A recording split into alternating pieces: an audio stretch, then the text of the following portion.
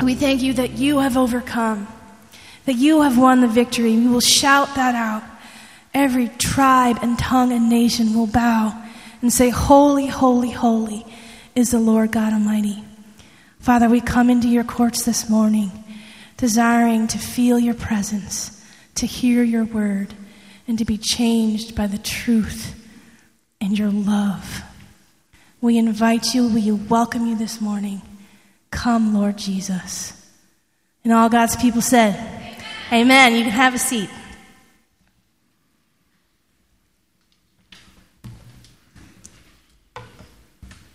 Our scripture reading this morning comes from Matthew chapter 19, verses 1 to 12. Matthew chapter 19, verses 1 to 12. It can be found on page 824 of the Bible, of the seat that you're sitting on. Not the one in front of you, but the one that you're sitting on. Page 824. So Matthew chapter 19, verses 1 to 12. Now when Jesus had finished these sayings, he went away from Galilee and entered the region of Judea beyond the Jordan.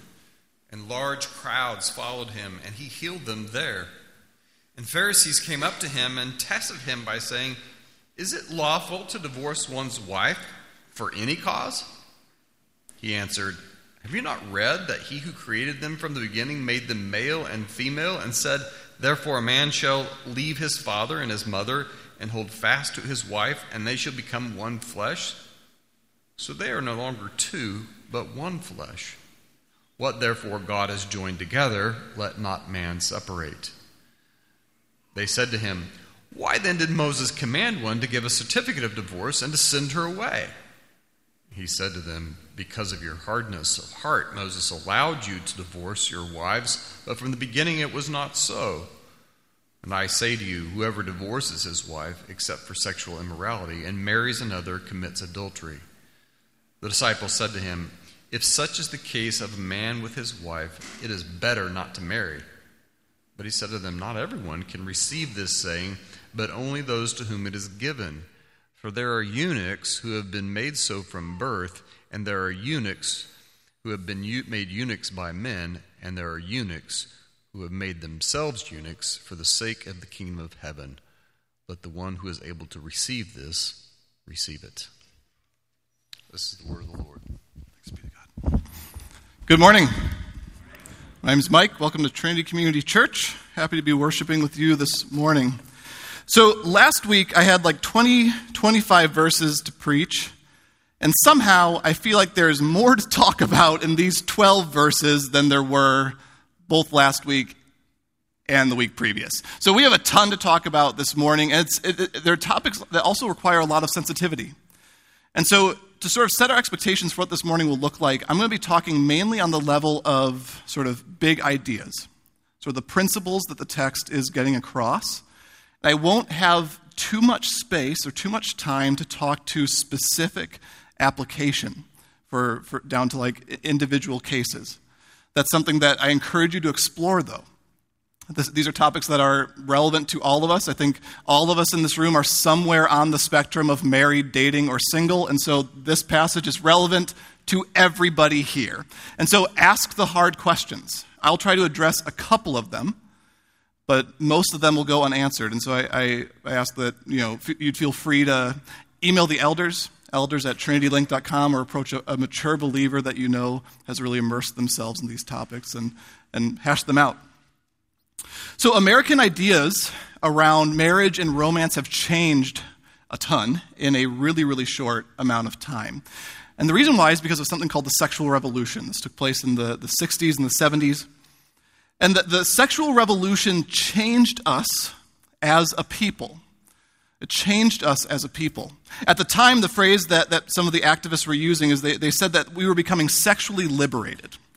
And what that meant for them is that the pleasure of sex was now being disentangled from any kind of commitment that would otherwise go with it in the past.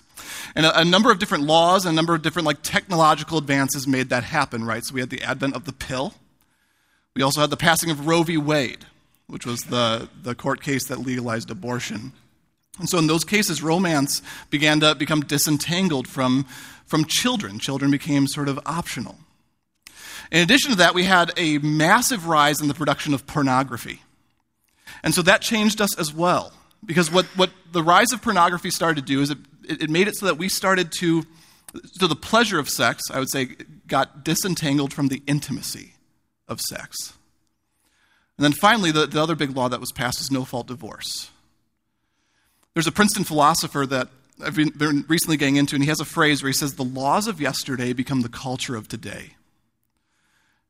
And so let's talk about how all these massive changes that happened really rapidly, these laws and technological advances, 40 years later, how did the laws and technology of yesterday become the culture of today? Let's talk about that a little bit. So Eli Finkel is a professor of psychology at Northwestern. He calls the culture we're living in the age of the self-expressive marriage. And what he means by that is when you're looking for a spouse, you're looking for someone who is going to make you into the best version of yourself. You're looking for someone who is going to help you express kind of who you are. And that's kind of the ideal. A spouse is someone who is supposed to help you reach your potential. And so here in America, we have a culture that's not so much focused on the person who's being loved and they're good. It's not focused on the beloved. It's focused on the lover, right? It's a self-expressive romantic culture. And some of this obviously is, like, not all the effects of this have been bad. Like, guys, if you're looking for a spouse, finding someone who supports you is not a bad idea, right? But there are other ways in which it's had some really, really detrimental effects. So here in the United States, we have taken this to a whole other level. We have begun to treat romance and marriage as a kind of consumerism. We have turned this thing into a market. What do I mean by that? I mean that we have begun to treat people as though they are possible purchases that we either, place an order on or discard. We've begun to try out potential mates, either sexually or just romantically. If they work out long term, hey, great. Maybe we ratify this thing with a marriage certificate, but why rush things, right? It's gotten to the point where there's literally an app that some of you are familiar with. It's called Tinder, where you can page through potential mates, and you swipe one way to alert them to your interest that you'd like to go on a casual date, or swipe another way to discard them and move on to the next person in the queue. We have turned love and romance into a marketplace. Because it's all about the consumer, right? Polina Aronson, she's a Russian-American essayist, and she agrees. She says that this consumeristic culture really has permeated American romance. And so what she calls American romantic culture, she calls it a regime of choice. And basically what she means by that is that for Americans, romance isn't this thing where you're like swept up in it and you're swept away by care for the beloved. Like there's not a lot of tragic lovers in the United States, right? Instead, it is totally centered on sort of the experience of the lover. And what she says happens, we end up getting a culture of self-absorption without self-sacrifice. Self-absorption without self-sacrifice. There's another journalist that said this: modern American relationships have been shaped by that most star-spangled of values, individualism. Anthony Kennedy, former Supreme Court Justice, he gave an opinion on marriage during the Obergefell case, and he spoke for most Americans when he gave a description of marriage. So hear the way he describes marriage in his opinion, okay? Because I think he's speaking for how most of us within the culture have sort of been told we need to think. So this is him describing marriage. Marriage is about fulfillment. It's about realizing your aspirations. It's about defining and expressing our identity. And then this one really caught me. He said, marriage is about autonomy. Autonomy. Freedom without responsibility. That was fascinating to me. Absent from Justice Kennedy's opinion was anything about marriage's contribution to society. Absent from his opinion was anything about the place of marriage in rearing children. That's not part of the calculus anymore.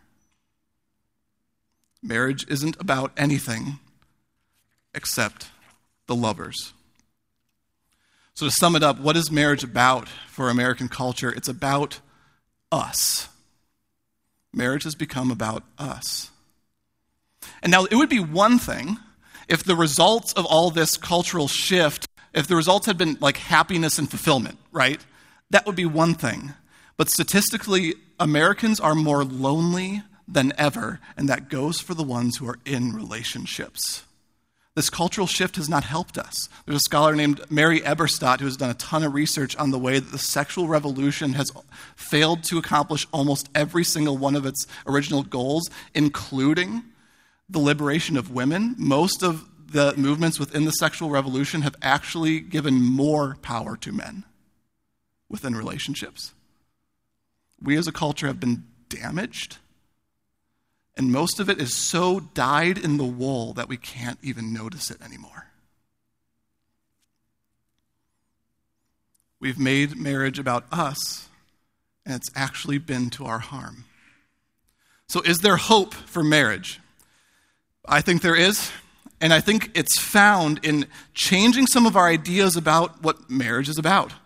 So in today's passage, Jesus says a number of things that will sort of shift our ideas, not only of marriage, but actually of singleness as well.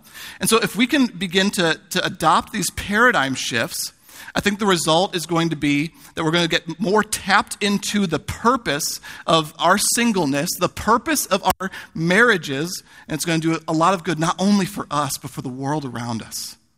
So here's the gist of what we're going to be talking about. We need to see that both marriage and singleness are about expressing the image of God. And so we're going to see three important paradigm shifts that we need to have so that we can live into this reality.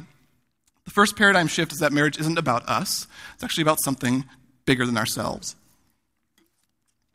So let's reread verses 1 through 6. Now when Jesus had finished these sayings, he went away from Galilee and entered the region of Judea beyond the Jordan. And large crowds followed him, and he healed them there. Quick note, Jesus is now on his way to Jerusalem. He's now leaving the Galilee region. His ministry in Galilee has now come to an end. He is headed to Jerusalem, which has incredible significance. That's not going to factor in this text, but it's a nerdy little detail that I couldn't help but say because it's important. He's headed to Jerusalem, which means he's headed to the cross. All right. And the Pharisees came up to him, and they tested him by asking, "Is it lawful to divorce one's wife for any cause?" And Jesus answered, "Have you not read that he who created them from the beginning made them male and female? And said, therefore, a man shall leave his father and mother and hold fast to his wife, and they shall become one flesh. So they are no longer two, but one flesh. What therefore God has joined together, let not man separate." So here's a conversation that's breaking out between the Pharisees and Jesus. And this is a hot button issue. Like the cable news networks, they would have had like the split screen thing with like one dude on one side, another guy on the other, talking over each other for a half an hour. That would have happened on the issue of divorce at this time. And the reason why there's two major camps, and there were two rabbis, two Jewish teachers that kind of headed up both of these camps on the topic of divorce. So the one was Shammai. So Shammai probably had the closest view to Jesus' view, to the view that Jesus is about to roll out. Shammai believed that you do not get divorced, but if there's marital infidelity, then yeah, you need to pursue a divorce. That's one view. There's another view that was taken by a rabbi named Hillel, and his was by far the more popular view, and we're about to see why. So Hillel believed a man could divorce his wife for literally any reason, and that included burning dinner. And I word it that way on purpose, that a man could divorce his wife, and the reason why is because this culture was highly patriarchal. It was very male-dominated, and women in marriages did not have a lot of agency. So they were not going to be the ones to be pursuing divorce. That wasn't a just thing, but it was the case in the culture, and so you had these two rabbis arguing about how men should be treating their wives. That's just how the debate was going on. So Hillel literally believed that if, for whatever reason, your wife has become displeasing to you, man, that's a broken product. Go find yourself a new one. Hillel's view is kind of consumeristic in and of itself. The Pharisees, like most of the men at the time, were pretty into Hillel's view.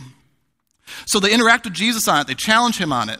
They ask him to weigh in. And what Jesus does is really important. The way Jesus answers the question is just as important as what his answer is. So the way he answers is just as important as what his answer is. And the reason why is because we're about to learn how Jesus reads his Bible. When he wants to figure out, when he wants to communicate God's intention, he goes back to the beginning. This is hugely important for how we as married folk within this congregation need to think about marriage. It's also really relevant to one of the hottest debates, not only within the church, but within our culture. And that's the definition of marriage and whether it can include the idea of same-sex marriage. Jesus' answer is going to be highly important for how we answer that question. And it's going to reveal sort of why we at Trinity have taken the historic view on that question. So obviously, easy topic. So this is how Jesus reads his Bible. What Jesus does is he goes back to the design plan. He goes back to a passage at the very opening of the Bible that describes the purpose for which God created human relationships. And in Jesus' mind, that purpose might have been obscured. It might be broken in the world we live in. We might have lost sight of it. But he thinks that if you are his disciple, your calling is to lean into what God desires. That your calling is to live according to the intentions of God, live by the rule of God. So Jesus goes back to the beginning to figure out what the rule of God is. That's what I'm going to have us do too. We've seen this a couple times in the book of Matthew. Whenever Matthew quotes a verse, you always end up with like one finger in the New Testament and then another finger in the Old Testament. Because when Matthew quotes a verse, or when he quotes Jesus quoting a verse, it's never just a verse. It's like the whole context. So you end up having to go back and read the whole thing. So we're going to do that right now. I'm going to put it up on the screen. Can we have the first slide? Yeah, there we go. So Jesus quotes this verse first, and then after that he's going to quote one from Genesis 2, and he's doing some theological work here, right? He's putting these two things together to draw out a conclusion. So we'll tackle this together. This is Genesis 1, 26 through 27. That's what Jesus quotes in verse 4. Then God said, "Let us make man in our image, after our likeness. And let them have dominion over the fish of the sea, and over the birds of the heavens, and over the livestock, and over all the earth, and over every creeping thing that creeps on the earth." We have this brief poem. So God created man in his own image. In the image of God, he created him. Male and female, he created them. So here's the idea behind this. If you were here last summer, you might have heard our Kingdom Come series. This verse was really, really key for that series. Basically, humanity has this very important role. We are made in the image of God. So what does that mean? It's interesting that the word there, image, everywhere else where you encounter that word in the Hebrew, it means idol. Idol. And the idea that the author of Genesis is getting across is that humans are for the true God what idols are for false gods. With an idol, what you do, you take it, you place it in a temple, and you would know that the idol is not actually the deity, right? But the idol communicated something about the deity. The idol communicated something, it represented something about that God. And so when you encountered the idol, you were moved to worship. And basically what Genesis is saying is that humans were made to be that for Yahweh. Humans are obviously not God, right? But being human was meant to say something about who God is. Humans were meant to represent God to the world. Like you all were supposed to be able to look at each other, to look at your neighbor, and instantly for your mind to think, how good is God? How cool is God? How wonderful is God? And all over, wherever humanity is, the glory of God is being proclaimed as humans act with creativity and work and create relationships and families and civilization. It was meant to be this constantly spreading image of the true God over the entire face of the earth. Being human is a really noble thing. And that was our purpose. We were made to express the image of God. And so what Jesus wants us to see in particular is that it isn't just one sex that images God. Instead, male and female both are made with equal dignity, value, worth, and no one of them expresses the image of God. The idea is that the whole of humanity expresses the image of God. And so there's this deep significance when two biologically compatible units come together. there's significance in a marriage. A deep symbolic significance. Because it is the bringing together of the diversity of being human. Two biologically compatible parts coming together as a unity. And then Jesus develops it more. He jumps to Genesis 2, so that's our next slide, ending of Genesis 2. I'm not going to read the whole scene, but essentially this is the moment where the author of Genesis is portraying the union of Adam and Eve. And what the author wants us to see is that Adam and Eve are like two parts of one whole. They're fitted to each other. And when they come together, it's the coming together of these two parts into this expression of the image of God. It says, therefore a man shall leave his father and mother and hold fast to his wife, and they shall become one flesh. So marriage, by definition, is this thing where two people are joining together, and it's symbolized most profoundly, like this, the biggest symbol of this is intercourse, right? Sex, but it goes far beyond that to include their entire lives. That when these two folks come together, they're joining their very households together. The bank accounts are coming together. They're sharing a refrigerator, a closet. That might not be evenly divided, right? But they're sharing a closet. It's the bringing together of these two households. And so what's going on is more than just sharing a house. It says, leave your father and mother. Many ancient Near Eastern cultures shared like a living space with a mother and father. The point is not the living space. The point isn't the house. It's the household. That the primary loyalty of that husband and wife gets removed from their parents and moved to each other. And they begin to form something new. In addition to sharing the fridge and the closet and the house and the bank accounts, they'll share whatever children come from that union. And that's a big part of what marriage is for, is to guarantee the right of children to a mother and father. But more happens in a marriage. So a marriage requires an enormous amount of self-giving love. Like to make a marriage work, the husband and wife, they have to start sacrificing for each other or it's going to be miserable, right? So they aren't just living for themselves anymore. Suddenly they're having to give up their preferences for the sake of the other person. They start to give themselves away. Their life becomes about caring for and nurturing and submitting to and loving each other, even by denying themselves. When that happens, it says something. Marriage talks. The image of God is expressed in this unique way. So here's why. So what does marriage, what is the dynamic between a husband and wife, what does it say about God? What does that relationship of self-giving love say about God? It says that he's covenantal. That's a big theological word. Let's talk about what it means. So what it means for God to be covenantal. Early on in the Bible story, God makes a covenant with his people. What that means is that God commits himself to them through a promise, through a binding promise. And they're expected to be faithful to him. He makes a promise to be faithful to his people and to bring about their good. And he keeps that promise over the course of the Bible's story despite one infidelity after another, to the point where many of the prophets of Israel, when they're describing God, they're literally saying, like, God thinks of himself as a cuckolded husband who will not give up on his wife. God keeps his promise. We see this again at the Last Supper. When Jesus is about to be betrayed, he sits down with his disciples and they drink wine together. And Jesus tells them that the wine in this cup, it represents my blood. And he says that because he's about to pour his blood out to create a new covenant, to create a new way of relating to the Lord.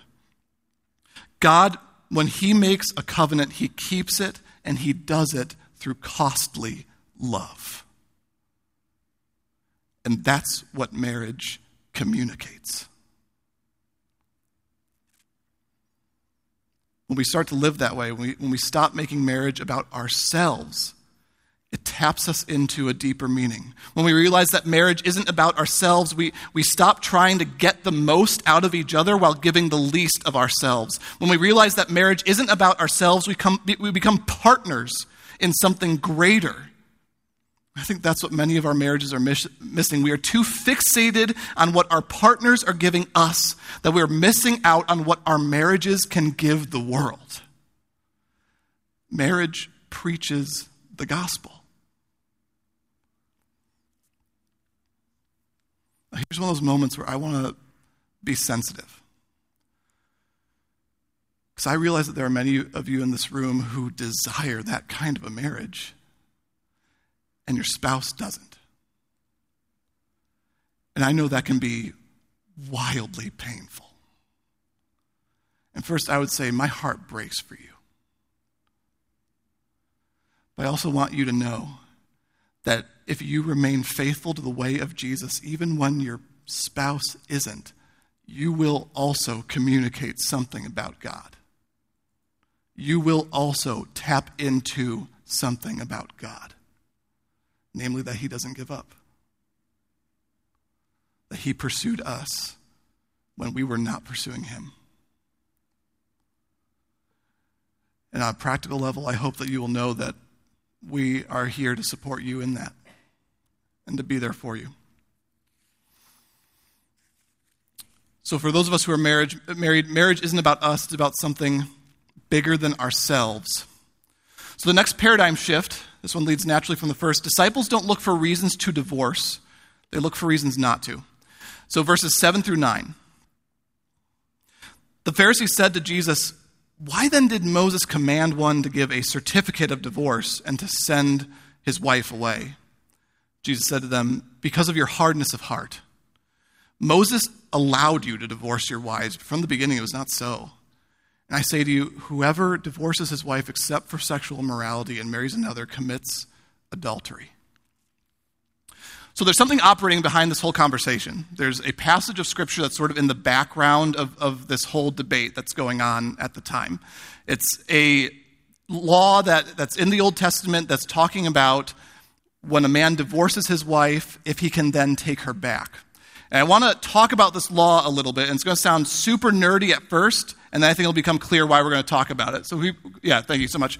So when a man takes a wife and marries her, if she finds no favor in his eyes because he's found some indecency in her, and he writes her a certificate of divorce, puts it in her hand and sends her out of his house, and she departs out of his house, and if she goes and becomes another man's wife, and the latter man hates her and writes her a certificate of divorce and puts it in her hand and sends her out of his house, or if he dies, who took her to be his wife, then her former husband who sent her away may not take her again to be his wife after she has been defiled, for that is an abomination before the Lord. When it's hard to sleep at night, some of the Old Testament laws are a great way to help that. I'm kidding, but so I know this sounds really kind of abstract and out there. Let me kind of explain what's going on here.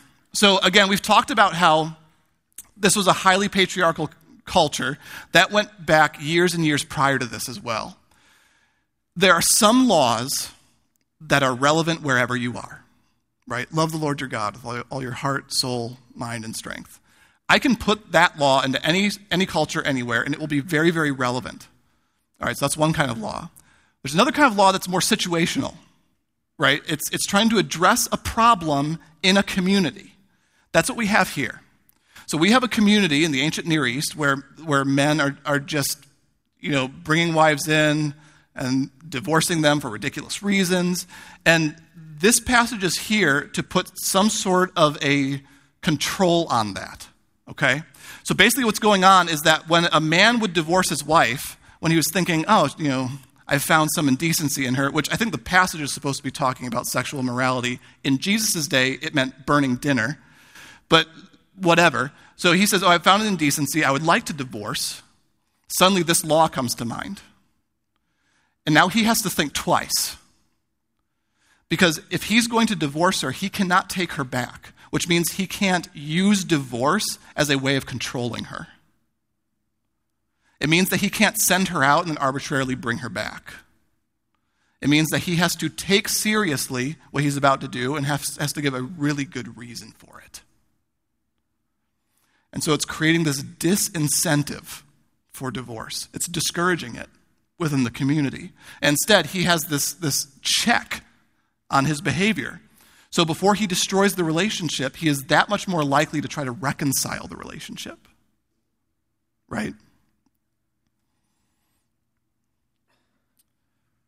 So what the Pharisees have done is they've taken a passage meant to discourage divorce, and in fact, it's actually even beyond this. So this is another kind of cool note. The certificate of divorce thing, that was also a protection for the woman. So again, in this highly male-dominated society, like we live in a day and age where the natural strength that comes with being male is less relevant to work and to industry, not so in the past. And so for many women, they needed to be part of some kind of a household to survive, right? And so what the certificate of divorce thing did is when a man would divorce his wife, he'd have to hand her the certificate, which would be a way for her to prove that she can be remarried. And if she didn't have that certificate, then she would basically have to either prostitute herself or starve. Like really, really grim culture, right? So God is putting this thing in place to hold men accountable to the women that they promised to be held accountable to. So the Pharisees take this passage that's clearly meant to discourage divorce, and they make it into a passage that encourages divorce, right? Do you see the way that they read it? They say, well, Moses commanded us to send her away if she becomes displeasing to us. And Jesus is like, are you serious? That's not even what it says, man. Like, the passage is there to address your hardness of heart. Because there will be times in marriage where you are hard-hearted, so hard-hearted that you're going to miss God's purpose for marriage and send away this wife. And so this passage is here to take care of her. You've taken something that discourages divorce, and you've made it a passage that encourages divorce. So Jesus thinks this is super backwards. He tells them that they weren't meant to look for reasons to divorce. They were meant to look for reasons not to. I think this message is really relevant for us today. We sort of live in the age of no-fault divorce, and so many Americans get divorced. It's just under 40%. Infidelity is often a reason that can destroy a marriage. That's a breaking of the promise.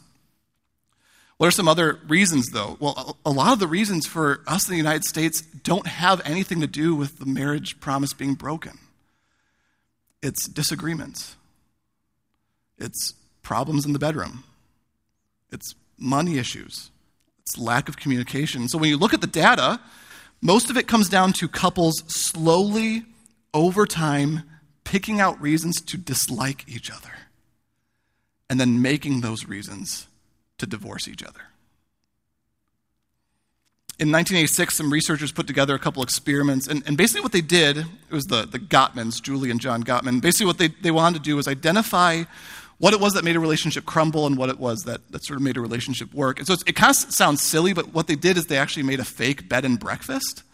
And they invited couples to stay in the bed and breakfast and sign off on the fact that they knew they were going to be surveilled the whole time. And they would stay in this, little hotel for a weekend under 24/7 supervision, right? And so what they were able to do was to analyze the way that couples react, the healthy couples, and then obviously some were unhealthy. And so what they recorded was this. They recorded that the healthy couples sort of looked for reasons to connect to their spouse. So they called these bids for connection. So for instance, you'd have a guy looking out the window, and he would see a bird, and his wife has no interest in birds. But he would be like, oh my goodness, it's a northern cardinal. And his wife, instead of being like, why is this important to me? Would be like, oh, wow, that's so beautiful. Wow, that's really cool. And so she would receive his bid for connection, whether or not she's really into northern cardinals, right? So she would receive his bid for connection. Another thing that healthy couples did is they tried to avoid criticism. They didn't look for reasons to criticize. They looked for reasons not to. So another thing they would observe is a wife approaching her husband about his chronic lateness or whatever, and she wouldn't be like, so late again, let's talk about it. It was, something way more measured and, hey, I know that there's a lot going on. And I want to help you with those things as much as I can, but I want you to know that the lateness has been a frustration to me. Is there some way that we together can work on this? So it wasn't looking for a reason to criticize. It was a partnership from the beginning to end. The unhealthy couples would do the opposite, though. Those bids for connection would be consistently rejected. So you have the bird guy. he mentions the cardinal, and the wife would sort of like shake out the newspaper and be like, please don't interrupt, and reject his bid for connection. And when that was happening consistently, it was making the relationship crumble across the board. The couples that ended in divorce were the ones that rejected the bids for connection. All the couples at that bed and breakfast, like if they rejected 70% of those bids for connection, 6 years later, all of them were divorced. It's because divorce isn't the result of a one-time thing. It's the result of a culture in the home slowly crumbling. So these couples, they looked for reasons to dislike each other, and over time, they became reasons to divorce. But if we're going to follow the way of Jesus, we won't look for reasons to divorce, we'll look for reasons not to. So here's another one of those moments where we need sensitivity. There are times to divorce. There are reasons that the scriptures give. There are things that happen that destroy the promise of marriage, that destroy the covenant. So Jesus right now, he's talking to an audience only of men. So he brings up sexual immorality. Paul later on in the New Testament brings up abandonment. If Jesus was talking to an audience of only women, he might have been talking about Exodus 21, 10 through 11, that talks about neglect and abuse. So there are these different things that break the marriage covenant. But what Jesus is trying to get across is that even when the marriage covenant is broken, you try to exhaust all other possibilities aside from divorce. I want to be sensitive to the fact that some of you in this room have had to make that really, really hard decision, and you've done it righteously. And you've experienced what it's like when one become two. And it is hellish. And I'm so sorry. For those of us who are still in marriages and are not at the point where our partners are unwilling to reconcile or whatever, I encourage you to follow the way of Jesus. Look for reasons not to divorce until it becomes clear that your spouse is only going to reject it. So we've been talking about the high calling of marriage, the beauty of marriage. We've been talking about the seriousness of it. So here's a question. Is marriage the only way to image God? No, right? Everyone say no. No, right. It's not the only way to image God. Just trying to keep you awake. It's very warm in here. So, no, it is absolutely, emphatically not the only way to image God. Verses 10 through 12. The disciples said to him, if such is the case of a man with his wife, it's better not to marry. But he said to them, not everyone can receive this saying, but only those to whom it is given. For there are eunuchs who have been made so from birth. There are eunuchs who have been made eunuchs by men. And there are eunuchs also who have made themselves eunuchs for the sake of the kingdom of heaven. Let the one who is able to receive this, receive it. So, this part is kind of hilarious to me. So you have Jesus describing the high calling of marriage, and the disciples come to him. They're like, good grief. Is that seriously the truth? I'd rather not marry. That sounds terrible. I was just in this for, kids and regular sex. I didn't know that I was going to have to, deny myself, And so now, we don't completely know. It might be actually that the disciples are joking. So a lot of commentators think that the disciples are kind of elbowing Jesus a little bit and mocking the Pharisees.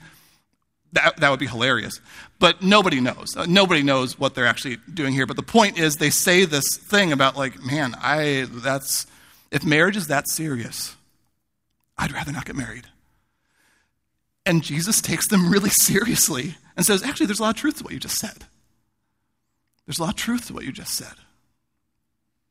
And then he goes into this thing about eunuchs, which is just so alienating for us in modern culture. Here's what's going on here. So he's talking about someone who's incapable of sex, right? So some people would be born with a defect. At the time, there would also be kings who would have harems. And so when they would bring on a male servant to tend to him, they would castrate him, because that way he wouldn't be messing around with the king's harem.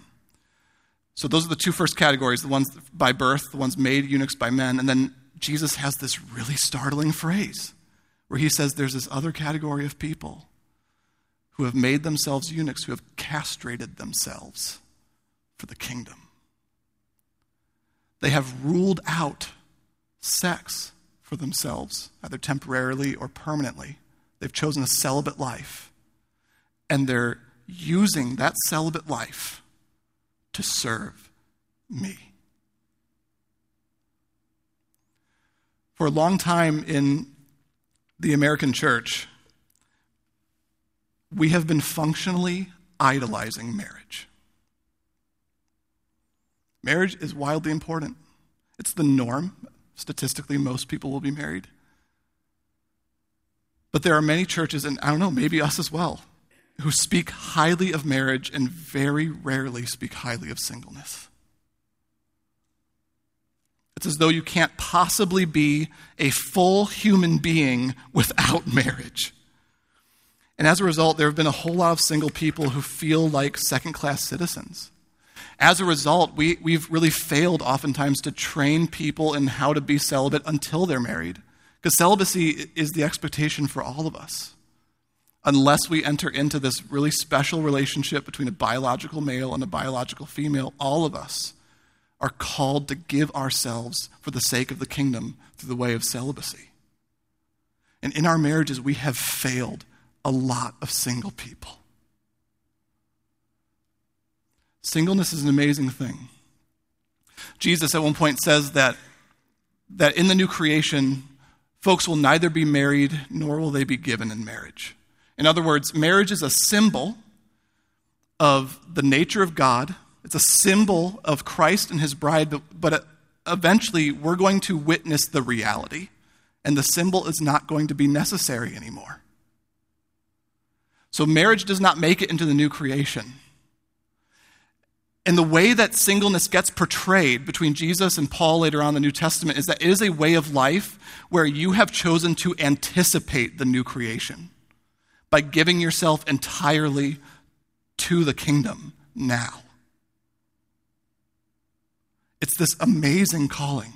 It is a picture of somebody pouring everything out for the sake of the kingdom. And inevitably what they end up doing is they begin to create these networks of close friendships. Marriage doesn't make it into the new creation, but friendship does. For a long time, there's been a lot of silence about this, but there's been a population of people that are becoming more vocal. A population of people that have become a challenge not only to the church, but to the culture as a whole. I'm talking about a good challenge. And as they become more vocal, what they're doing is they're bringing more visibility to the need within the church to talk about singleness the way Jesus did. I'm talking about Christians who are celibate and same-sex attracted. And in obedience to Jesus, they have chosen to live a life of faithful celibacy. And they're challenging not only the church, but the culture. So they're doing both. They're challenging the culture because we live in a day and age where people believe that without sex and romance, you cannot possibly live a satisfying, important life. Like, you're celibate? Are you even human? How are you functioning right now? That's literally how our culture thinks about this topic, right? I mean, I'm joking, but it's true. We think that without sex and romance, how can you even live a fully actualized human life? And all the while we're forgetting that there's a really, really important central figure in our faith who lived a celibate life. Guys, Jesus, the Lord, lived a celibate life. And I defy anybody, Christian or not Christian, to say that he lived anything but a fully actualized life. This same population of celibate, same-sex attracted Christians are also challenging the church in a very healthy way by making us conscious of the fact that because Jesus is God in the flesh, he lived the most truly human life there ever was, and he was single. They're correcting our idolization of marriage. And so as they become more vocal, they have brought visibility not only to themselves, but to all the faithful, single Christians, gay or straight, who have been serving our congregations faithfully for years, largely quiet, while their congregations celebrate the marriage between man and wife more loudly than they celebrate the marriage between Christ and his bride. That should stop with us. May that not be true of us. Jesus says that celibacy isn't just about what you can't do. It's about what you can do. Celibacy isn't just about what you can't have. It's about what you can give. It isn't just a limitation. It's a vocation. And it is the calling of all of us who are unmarried.